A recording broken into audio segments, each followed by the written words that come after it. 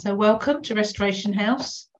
We're delighted to have Dave and Pat with us this evening, and Ian's going to continue his word on the Trinity. And then there's a prophetic word around that. And then we'll see where the Holy Spirit leads us, whether we dialogue or whether we go into groups. We'll see what happens. So thank you, Dave. Over to you. Thank you, Chris. Good to be with you again. February, here we are. It was the other day, a friend of mine, Kenny Bothwick in Scotland, was lamenting the fact that so often in our worship, there's not that sense of joy.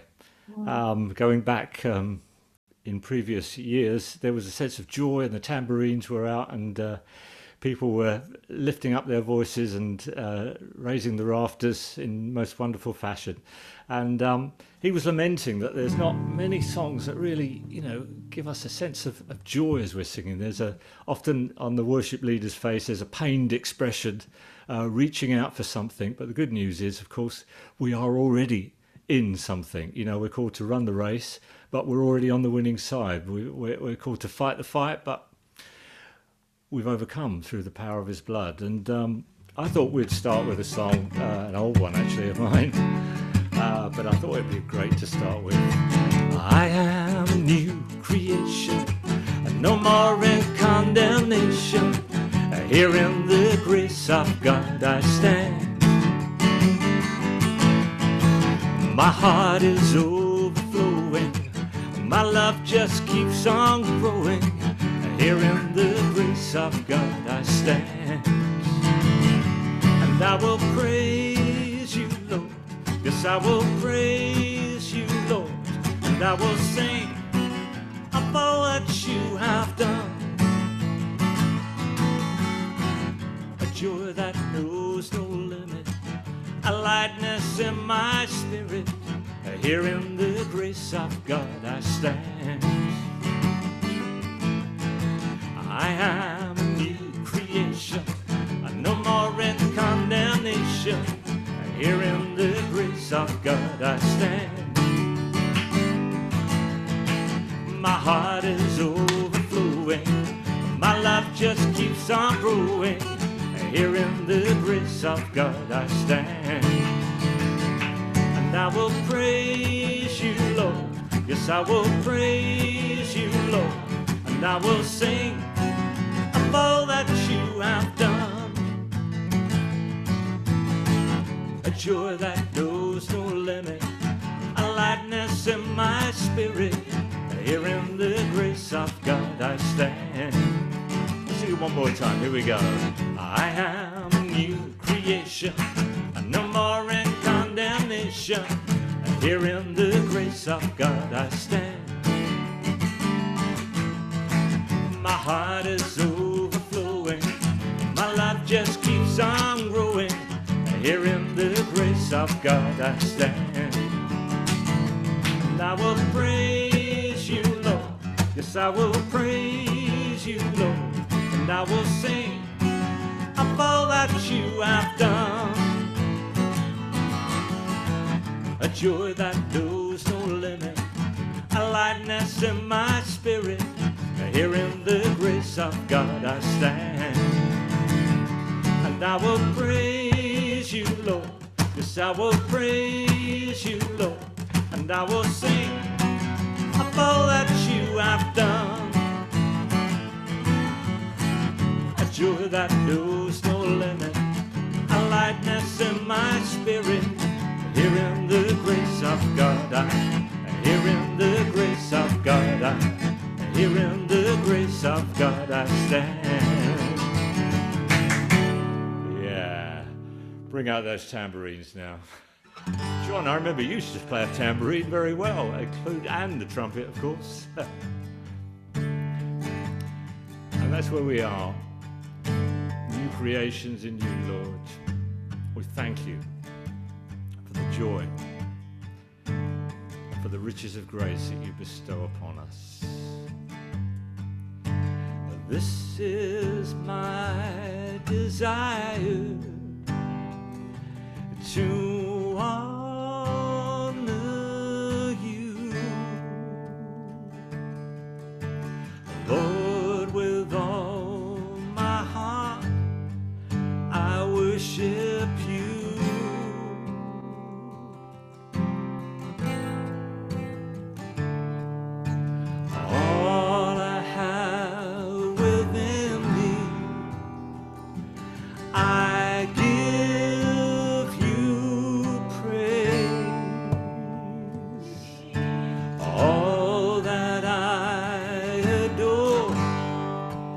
is in you.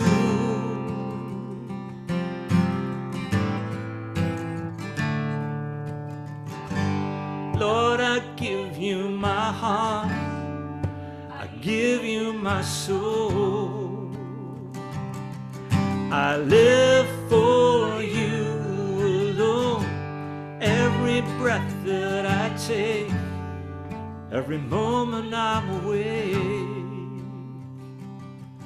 Lord, have your way in me.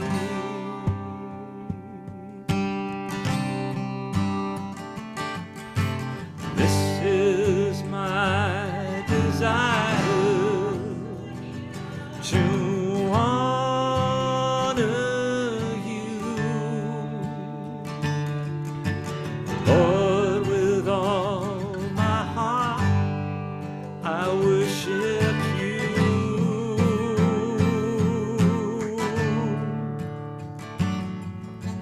All I have within me, I give you praise. All that I adore is in you.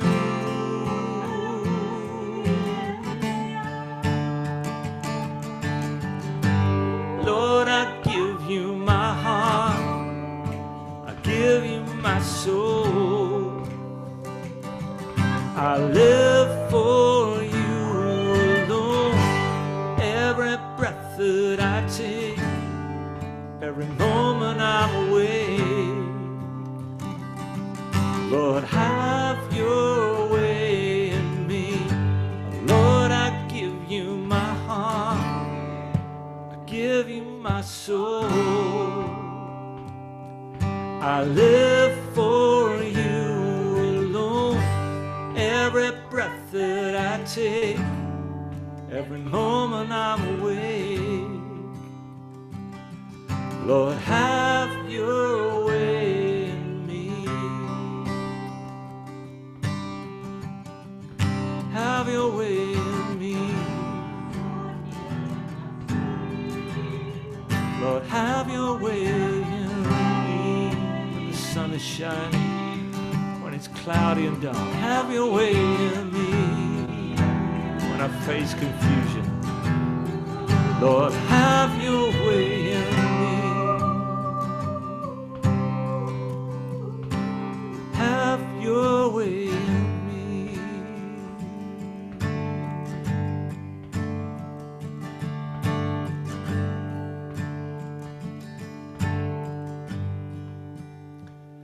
So freely flows the endless love you give to me. So freely, not dependent on my part. As I am reaching out, reveal the love within your heart. As I am reaching out, reveal the love within your heart. Completely, that's the way you give your love to me. Completely, not dependent on my part. As I am reaching out, reveal the love within your heart. As I am reaching out, reveal the love within your heart. So easy, I receive the love you give to me. So easy, not dependent on my part. Flowing out to me, the love within your heart. Flowing out to me, the love within your heart. Flowing out to me, the love within your heart. Flowing out to me, the love within your heart. Completely, that's the the way you give. That's the way you give your love to me, completely, completely. Not dependent on my part as I am reaching out. Reveal the love within your heart. As I am reaching out, reveal the love within your heart. So easy, I receive the love you give to me. So easy, not dependent on my part, flowing out to me, the love within your heart. Flowing out to me, the love within your heart.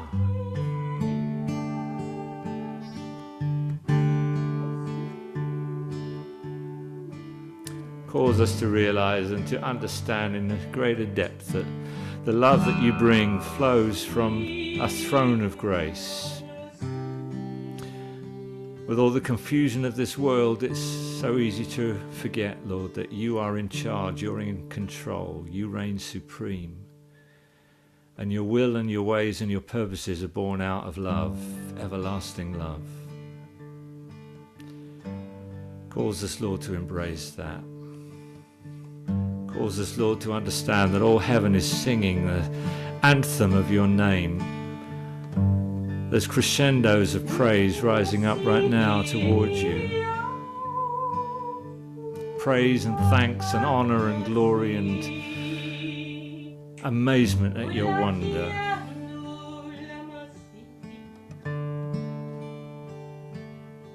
Yes, Lord.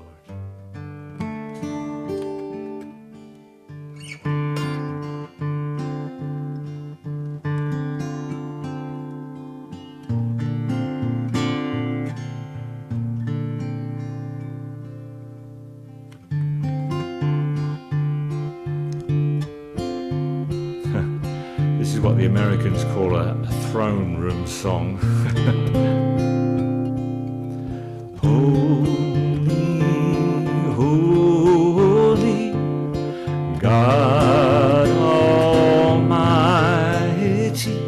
who was and is to come.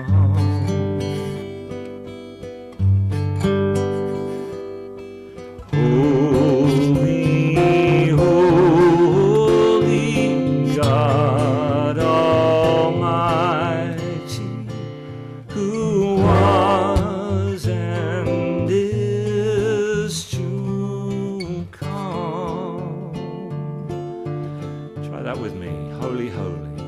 Holy, holy God Almighty, God Almighty, who was and is to come. Holy, holy God Almighty, who was and is to come. Great is your name.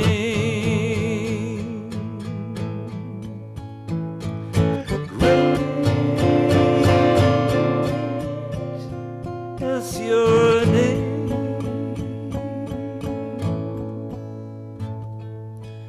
All sustaining, never ending is your eternal reign. Angels gathered, can but wonder, can but wonder at your amazing love, at your amazing love.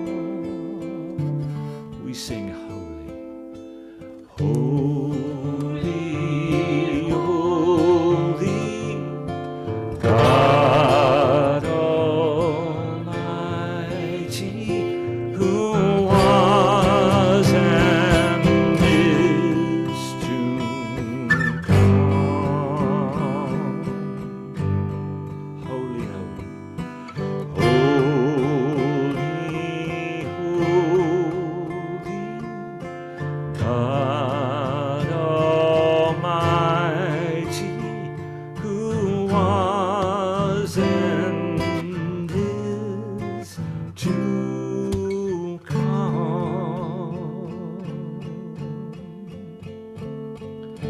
Great is your name.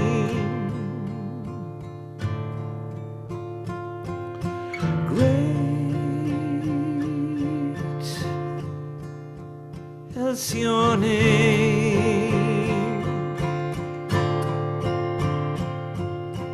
Great is your name.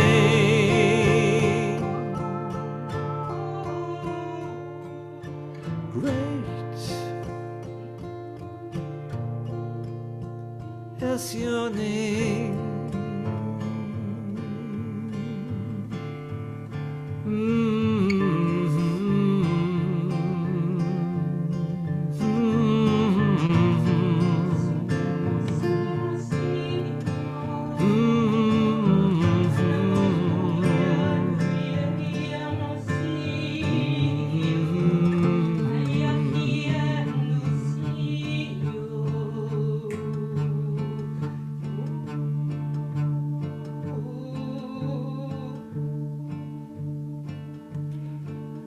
Great is your name. Lord God, great is your name.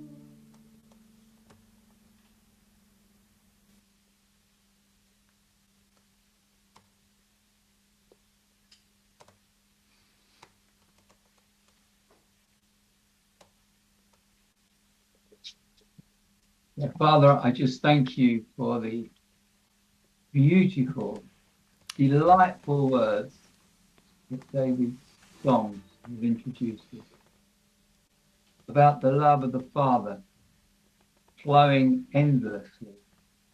Hallelujah. Thank you, thank you, thank you. Amen.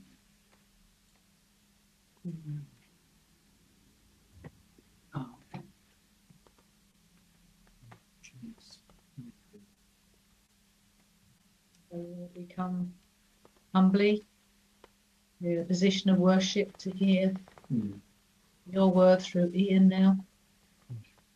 Lord, a deep subject of the Trinity. Yeah.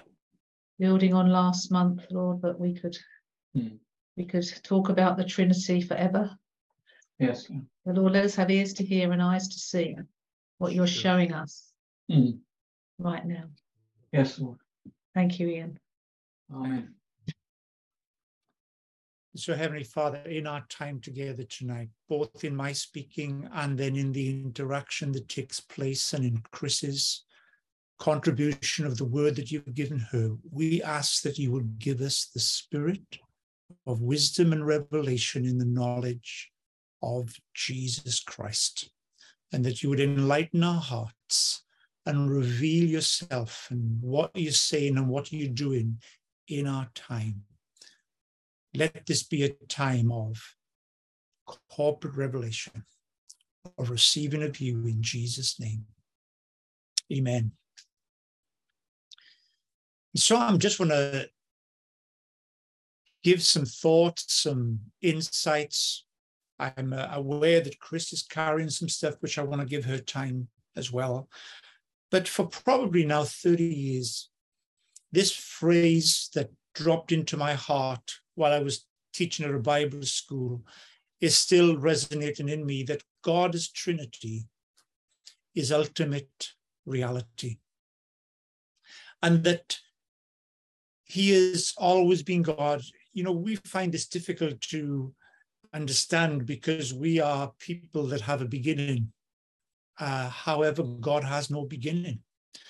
There was a time before the beginning of when he created the heavens and the earth, but before that, he still existed, and he created the heavens as his dwelling place and the earth and the cosmos for our dwelling place and enjoyment. And yet he doesn't need any of that. He is God from eternity past. And his pinnacle of creation is making humankind, man and woman, in his image and in his likeness.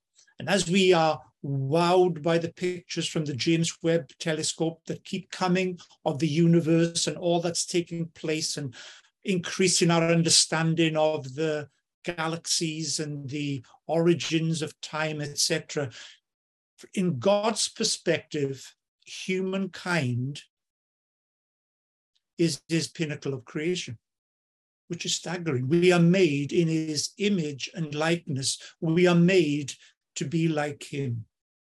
And I think this is one of the reasons why he early on, he commands in the 10 Commandments, you're not to make a carved image, a graven image of anything, because that won't do me justice.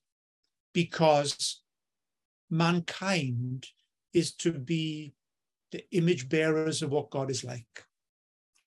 This is just an amazing honor that we are created to be like him and to carry his nature.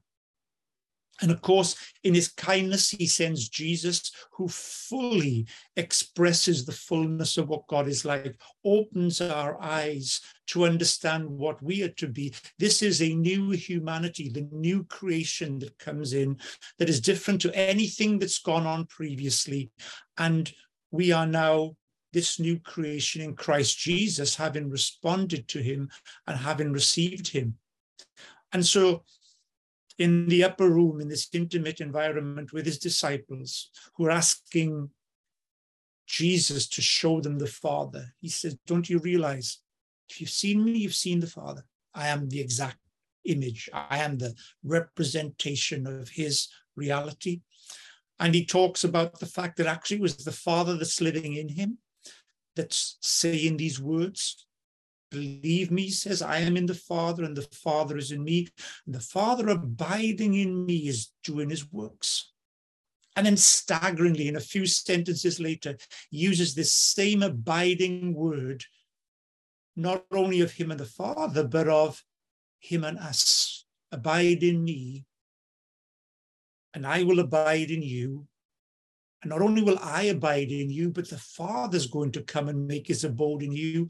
And the Spirit who I send, he will be within you. So Father, Son, and Holy Spirit are in us, and we are in the Father, and we are in the Son, and we are in the Spirit. And this intimacy of relationship, where we're in God and God is in us, is now our living reality. And because we are now in Christ, we've been put in Christ by the Father, we are learning what it means to learn to do life like they do.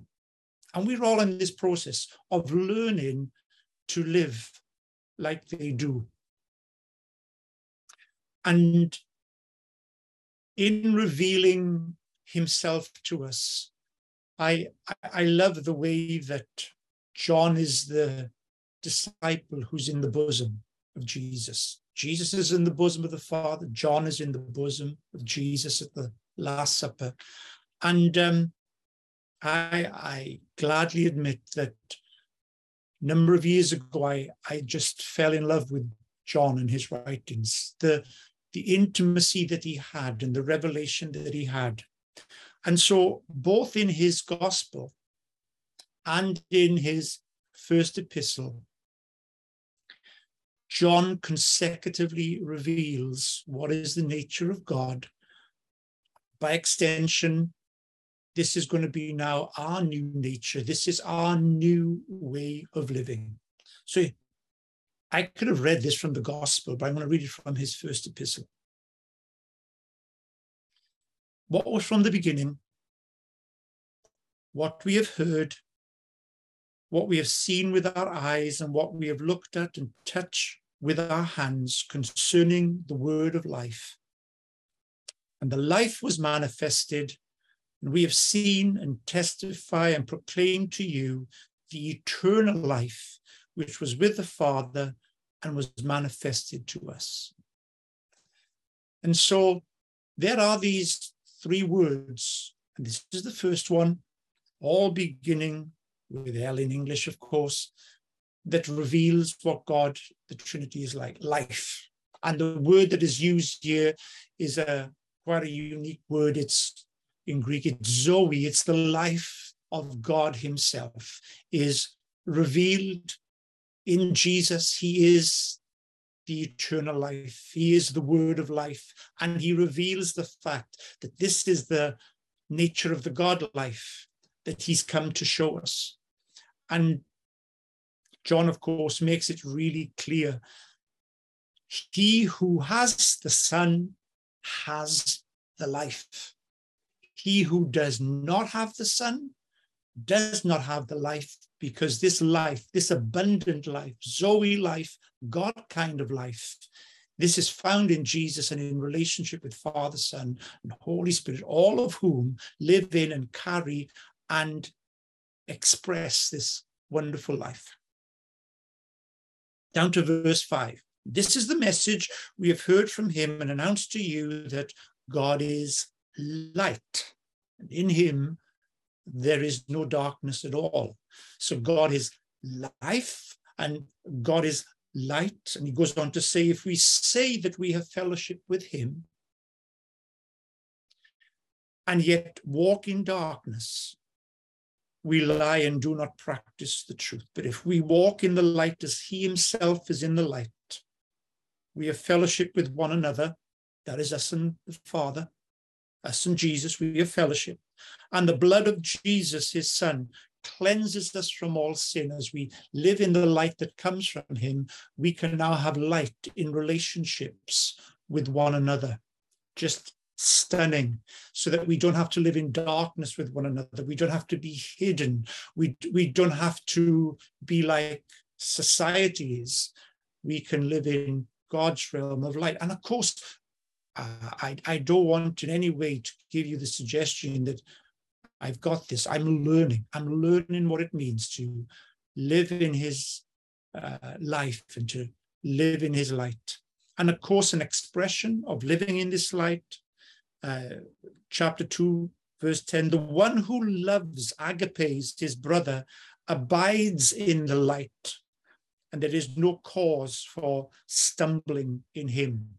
So you've got this brilliant three things, this life and this light and this agape love, all of which, this is the very nature of God, Jesus reveals and then invites us to come into him so that we can receive what he lives in, so that we can then, unbelievably, be the light of the world. Jesus says, while I'm in the world, I am the light of the world.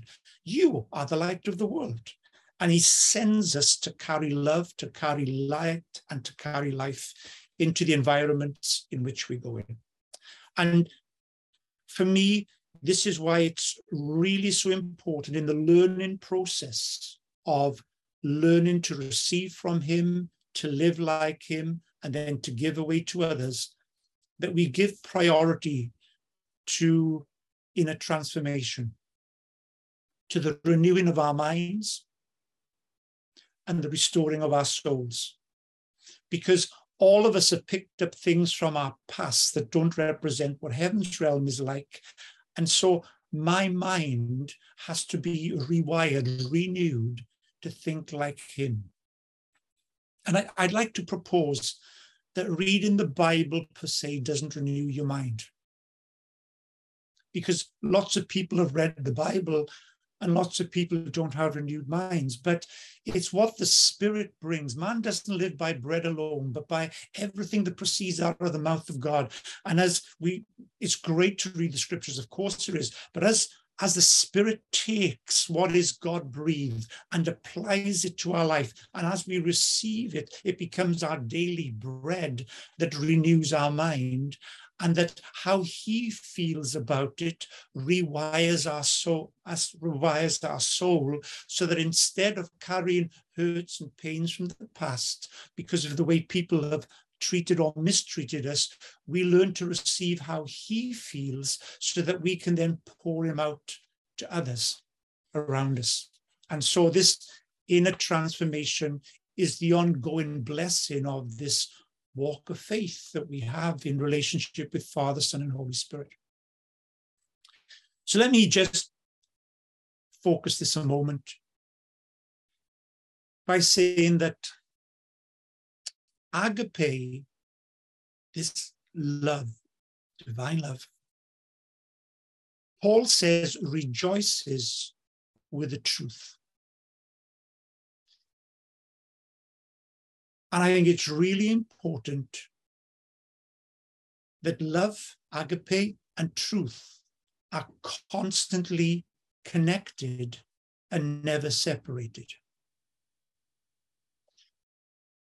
And Jesus, of course, demonstrates love as the Father loved me, so have I loved you. But he also says, I am the truth. Love and truth are perfectly connected in Jesus. Jesus is the truth, and according to Paul, truth is in Jesus. So this is the nature of God. He never violates truth in his expression of love, never sacrifices love at the expense of truth. They are together. This is his very nature.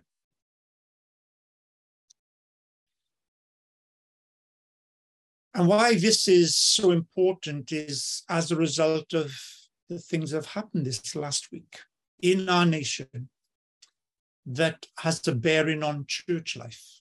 Because as you are probably aware, the Anglican Synod has met and made some decisions, which I know I'm not the only one that struggles with. But I think it's really important that we are learning to respond in a God kind of way, and in a way that is honoring to the Lord. The challenge to me is that rightly I believe that the Church of England have refused to conduct marriage ceremonies for gay couples, because it's my conviction that God made them man and woman, and marriage is a relationship between a man and a woman. The confusing and the concerning thing is that although marriage isn't acceptable within a church building, blessing is. And so this act of blessing is now being permitted to take place in an Anglican setting. And so somebody, a gay couple, can go to a registry office, get married, and then come back to the church building to have their relationship blessed. And honestly, my challenge is, how can somebody bless what I see the scripture regards as sin? And clearly, it's not an issue we can duck. It's not an issue that we can be silent about, but I do believe we are to be full of love, full of grace, but also full of truth in this time. To me, a plumb line scripture is 1 Thessalonians 4. He says, this is the will of God, your sanctification, that you abstain from porneia. And porneia is sexual relationship outside the covenant of marriage of a man and a woman. And so all people, whether they're heterosexual or homosexual, are behoven to receive this word that the will of God is that we abstain from porneia, and that's our sanctification. I'd just like to throw in another conviction that I have, which we may or may not want to talk about, is that our society has become so shaped by human rights. It's actually a humanistic perspective of putting man at the center. And what we have is now a system of human rights. the Bible says very little about human rights. What the Bible speaks about is relationship with God, and that we get to reveal the nature of God through our relationship with him. And I would like to suggest that sex is not a human right. It's actually a divine gift that is given, that we have the honor of giving to others in the covenant of marriage. When we see it in human right, it's my right, it distorts the beauty and sanctity of what God has done in our human lives in making us in his image and likeness. And so I just want to, in closing, read Ephesians 5, just so that we can tie this together. This is Paul. So I say this and affirm together with the Lord that you walk no longer just as the Gentiles also walk, in the futility of their mind, being darkened in their understanding. So according to Paul, there's darkness and not light. We mustn't walk in darkness. Ours is to walk in light. Excluded from the life of God, this Zoe life, this divine life that Jesus was full of. The Gentiles were excluded from this life because of the ignorance that is in them and because of the hardness of their heart. And they, having become callous, have given themselves over to sensuality and for the practice of every kind of impurity with greediness. But you did not learn Christ in this way. If indeed you have heard him and have been taught in him, just as truth is in Jesus. That in reference to your former manner of life, you lay aside the old self, which is being corrupted in accordance with the lusts of desire, deceit. Lusts and deceit always go together. And that you be renewed in the spirit of your mind and put on the new self, which is in the likeness of God, has been created in righteousness and holiness of the truth. And the truth is experience as we position ourselves to receive righteousness and holiness that only comes from the righteous and holy one. And it's his righteousness and holiness that enables us to perceive what truth is. But if we open up our hearts and lives to futile living, it causes deception. And this deception just causes us to have hardness of heart and causes us to miss God's plan to be made in his image and likeness. And so this is a practical issue that has come up this week, that I feel our honor is to represent heaven's realm and not to be shaped by what is either human thinking or earth's realm in this situation. Over to you, Chris. Thank you, Ian. Well, this week I received a prophetic word. I journal in the morning and I pray, and my prophetic words usually come in a written form that I just keep writing what I get. I don't normally share them in this context. I like to share them in what I call an apostolic context, in a place where people can run with them, build with them, do something with them. I'm not a fan of Facebook prophecy, because I believe that the church is built on the foundations of apostles and prophets. Of course, personal prophecy, one-on-one encouragement is one thing. But when prophetic words are speaking into a strategic context, they need an apostolic context where those with appropriate authority or responsibility can say yes or no and can act on them. So I'm going to share this word, but before I share the word, which I received on Friday, this morning I was convicted that it's really important when we teach about prophetic and how to share. Communication can be misunderstood. And because of what's happened this week and the key emphasis on Wednesday in the Church of England, it can seem that everything pivots on this decision. But what I want to say is it's not about that decision, about blessing.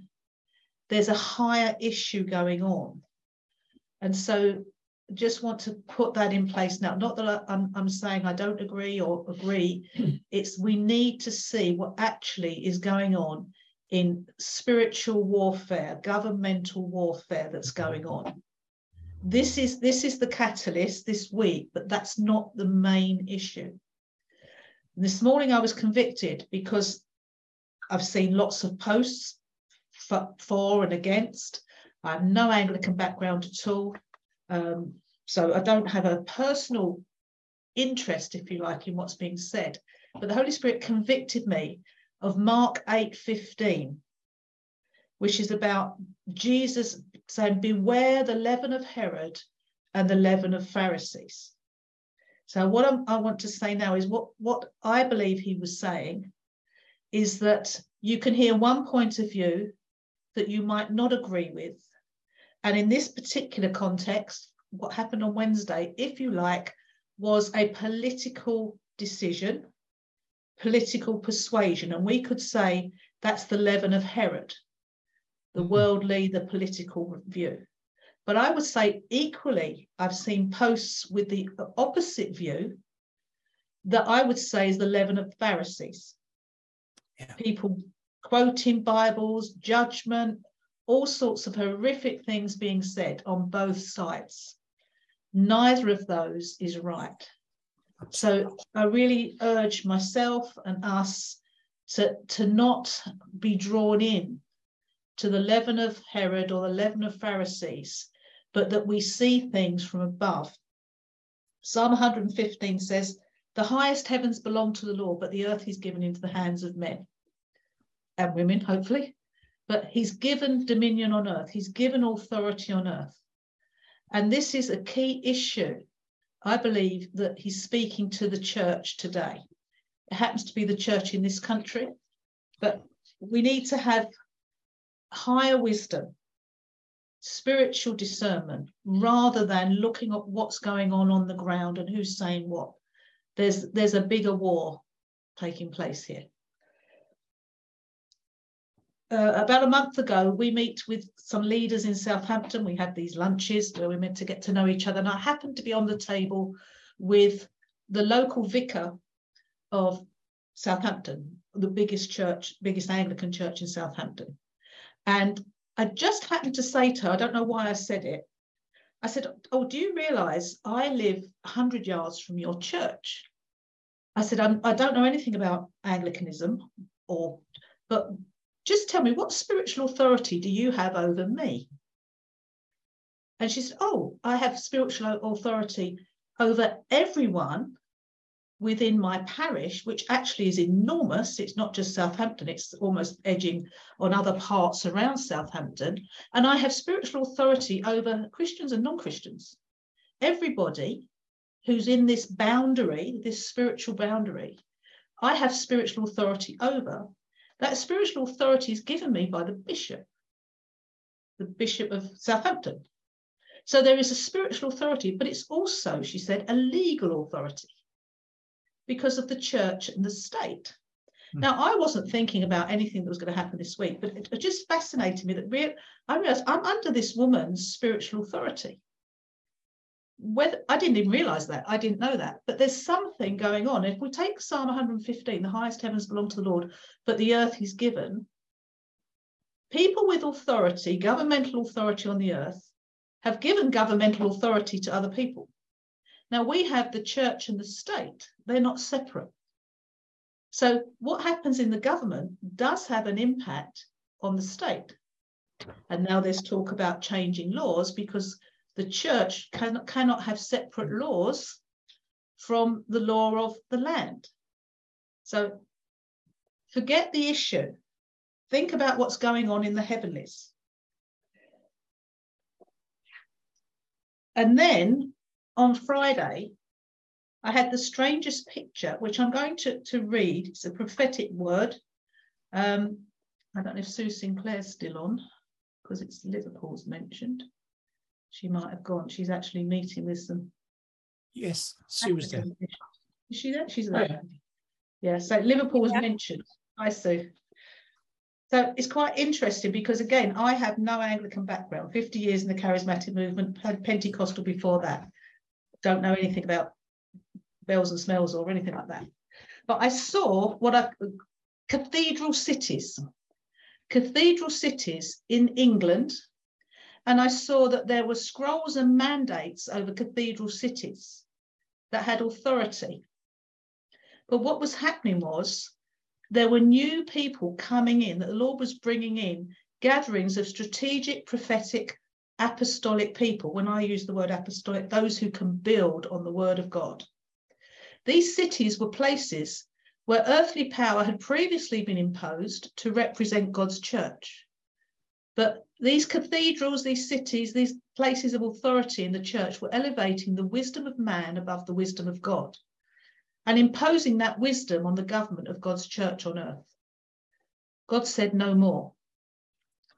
It is time. He's been preparing people for this time to gather, equip, and network in humility and righteousness to hear and respond to governmental decrees of heaven for earth at this time.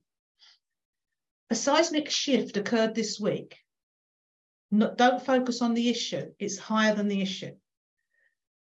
The vision I had focused on specific cities, cathedral cities, and they represented God's authority. Cathedrals are known as hierarchical governmental establishments mandating on God's behalf, but not holding God's mandate. They've been exposed and they will be deposed. Key cathedral cities were highlighted like burning beacons. Oxford was a main one. London, Liverpool, Plymouth, Portsmouth, Bristol. Other cathedral cities were burning as well, but this burning was a good burning, a refining burning. It was also a beacon burning, a fire to alert the people. God recognized the spiritual authority over cathedral cities, which man had given authority over the church. But God is putting his people in cathedral cities to have that governmental authority. Beacons used to warn of the enemy, to celebrate the reign of a king, and to communicate across long distances. The beacons I saw signified all of these, but more. The rising of the sons and daughters of the king. Isaiah 30, 17 to 21. The whole chapter is a prophetic declaration to the church in this nation right now. The tipping point has come. Whitby. In September, John and I went up to see Tim and Sue Eldridge and Ian and Marge, and we tried to stop at Whitby 3 times in different trips. We've tried to get to Whitby and we couldn't get there. And as we drove past again the 3rd time, the truth was we wanted fish and chips. I said, Lord, why can we never get to Whitby? He said, I want you to research Whitby. So when I came home, I researched Whitby, didn't know anything about Whitby. And then I found there was this thing called the Synod of Whitby. And the Lord said to me, it is a tipping point time. It is a tipping point, just like with the Synod of Whitby, when there was a decision. The decision, this is what the Lord said to me, was, will man run my church or will I run my church? And there was a decision back at the Synod of Whitby that would the Celtic Church be in control of this nation, or would what effectively became Rome, Catholic Church? It's a tipping point. There's a tipping point happening now. Who will run the church on earth? Will it be a tipping point like in Whitby? He said, choose this day who you will serve. A beacon is a light on a hill. Will the people of God be revealed in this day? The church in this nation is in turmoil, facing implications of the Church of England decision this week. We will all face a backlash, whatever we think, and criticism for being a people of God, a Logos and Rhema people. The battle is now at our door, and we must choose to stand for the word, on the word, and by the word. It's bigger than that issue. I really don't want it to sound like it's all about this issue of blessing. It's a far higher issue about who is in charge of God's church on the earth in this nation. This church is called to be a key gathering place for strategic dialogue, strategic decisions, and strategic action, receiving direction from heaven. When a war is on, it's not business as usual. Whether we like it or not, war is now declared in this land against Christians who stand up for the word. What does that mean? Key cities and places have a mandate right now to be a military centre, to hear and respond, gather, equip, network, provide lines of communication across the nation for spiritual leaders to share and equip one another for specific battles that are ahead. But this warfare is through prayer, fasting, prophecy, and apostolic wisdom. There will be a network of strategic apostolic hubs with a common purpose to hear and respond to what the Spirit is saying in cities, regions, and nations. Oxford will be a special place of spiritual government, underground government for the region. London will cease to be the key place of spiritual government for a season. Saints in London will receive wisdom from outside. Division by denomination will no longer be the issue for those who are led by the Spirit. The issue will be knowing who the Lord is gathering together for his purpose at this time. And last year, the Lord said to me, we are his relational currency and he can spend us wherever he wants. And he's going to be spending us. He'll be connecting us with different people, moving us around, making new connections. So one of the costs will be laying down preconceptions and prejudices about who people are and seeing them by the Spirit, not making judgments on people. 2 Corinthians 5:16. From now on, we regard no one from a worldly point of view. Or Paul says, I've resolved to know no man except by the Spirit. The church will need to adapt to accommodate all kinds of people coming and going, providing refuge and safe places for strategic planning. Prayer, strategic prayer, will be a hallmark of the church. Powerful prayer to confine the enemy and to bring heaven's strategy. There will be war rooms, places of strategic, prophetic, and apostolic planning, led by the Spirit of God. Nice, comfortable church is no longer an option. The kingdom is advancing and the enemy is showing his hand. Prepare for war. This is a season of preparation ready for mobilization. Make room, sign up, enlist, get your equipment and uniform. It's a kingdom war to see the kingdom established. Christ in us is the hope of glory. Colossians 1:27.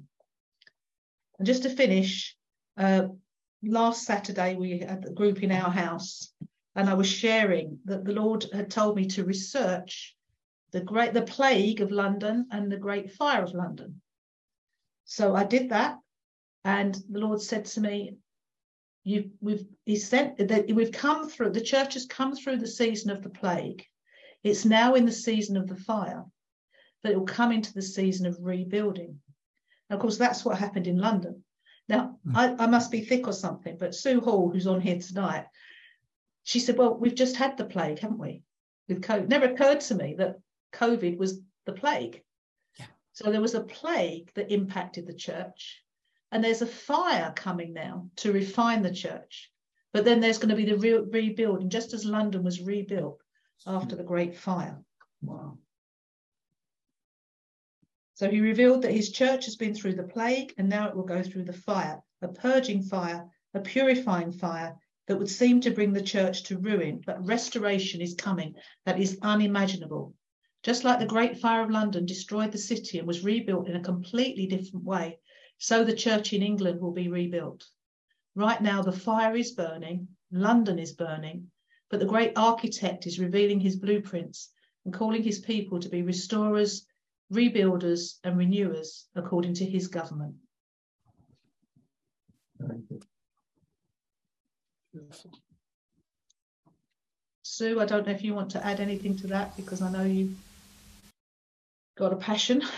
Yeah, I absolutely love that. I do believe that's the word of the Lord. I think it's it's a scary time. It's an exciting time. I'd like to be able to share that with our team, actually, and really unpack it for the team to really pray into that as soon as possible, really.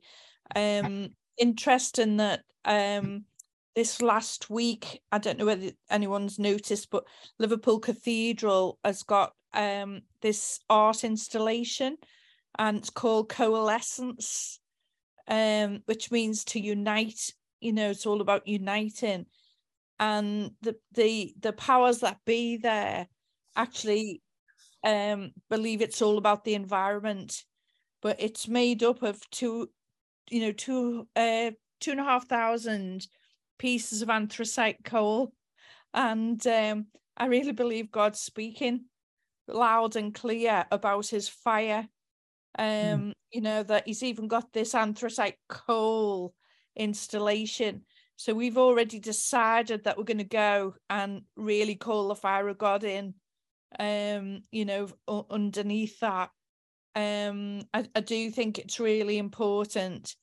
We're also taking our little team to Westminster Abbey as soon as we get permission from the Dean to go, because we want to pray prior to the coronation and really set some things in place.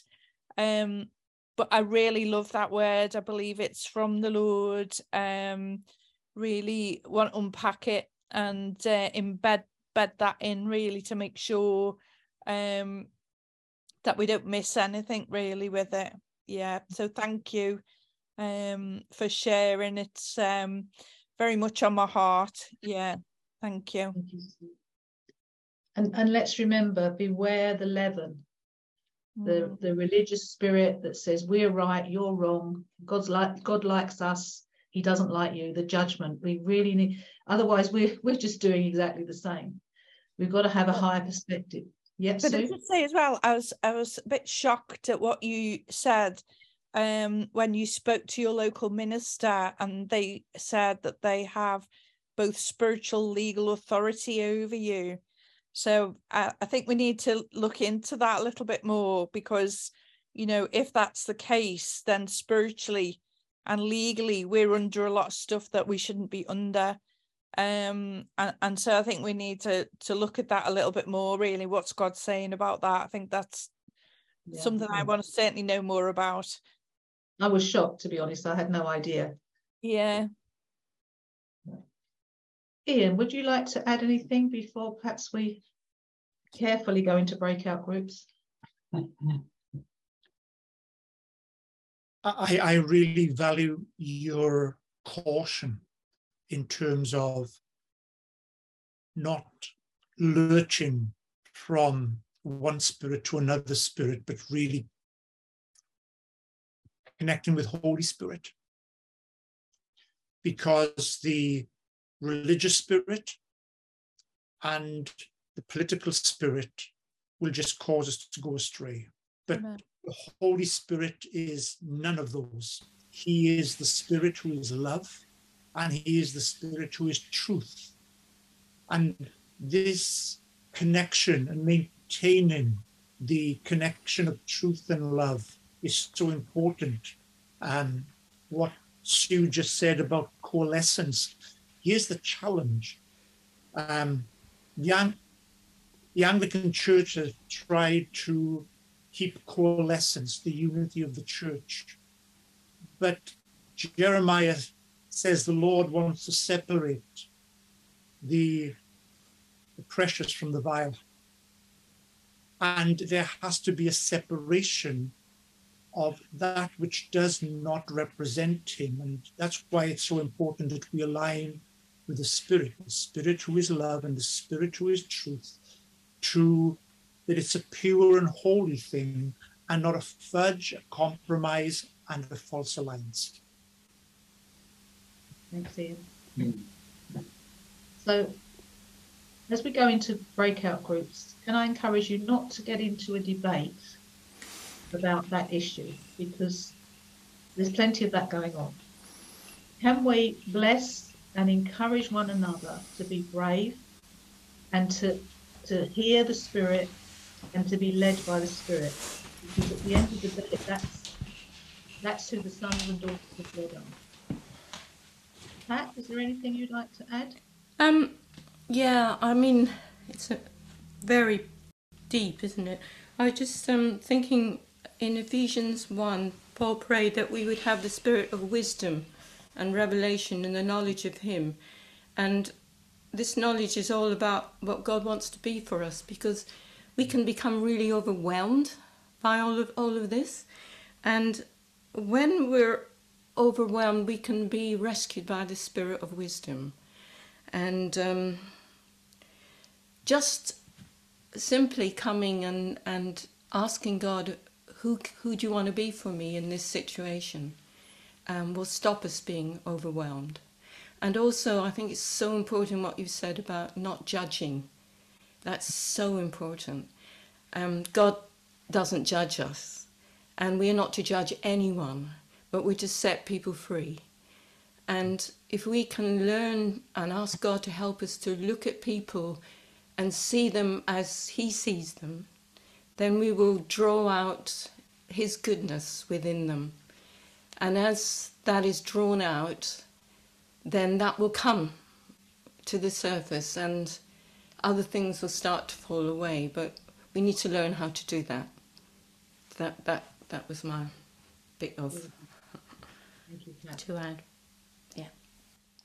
So with that word, with that spirit, let's bless and encourage one another. 15 minutes in our groups. And then when we come together, I think we'll just thank the Lord and bless him.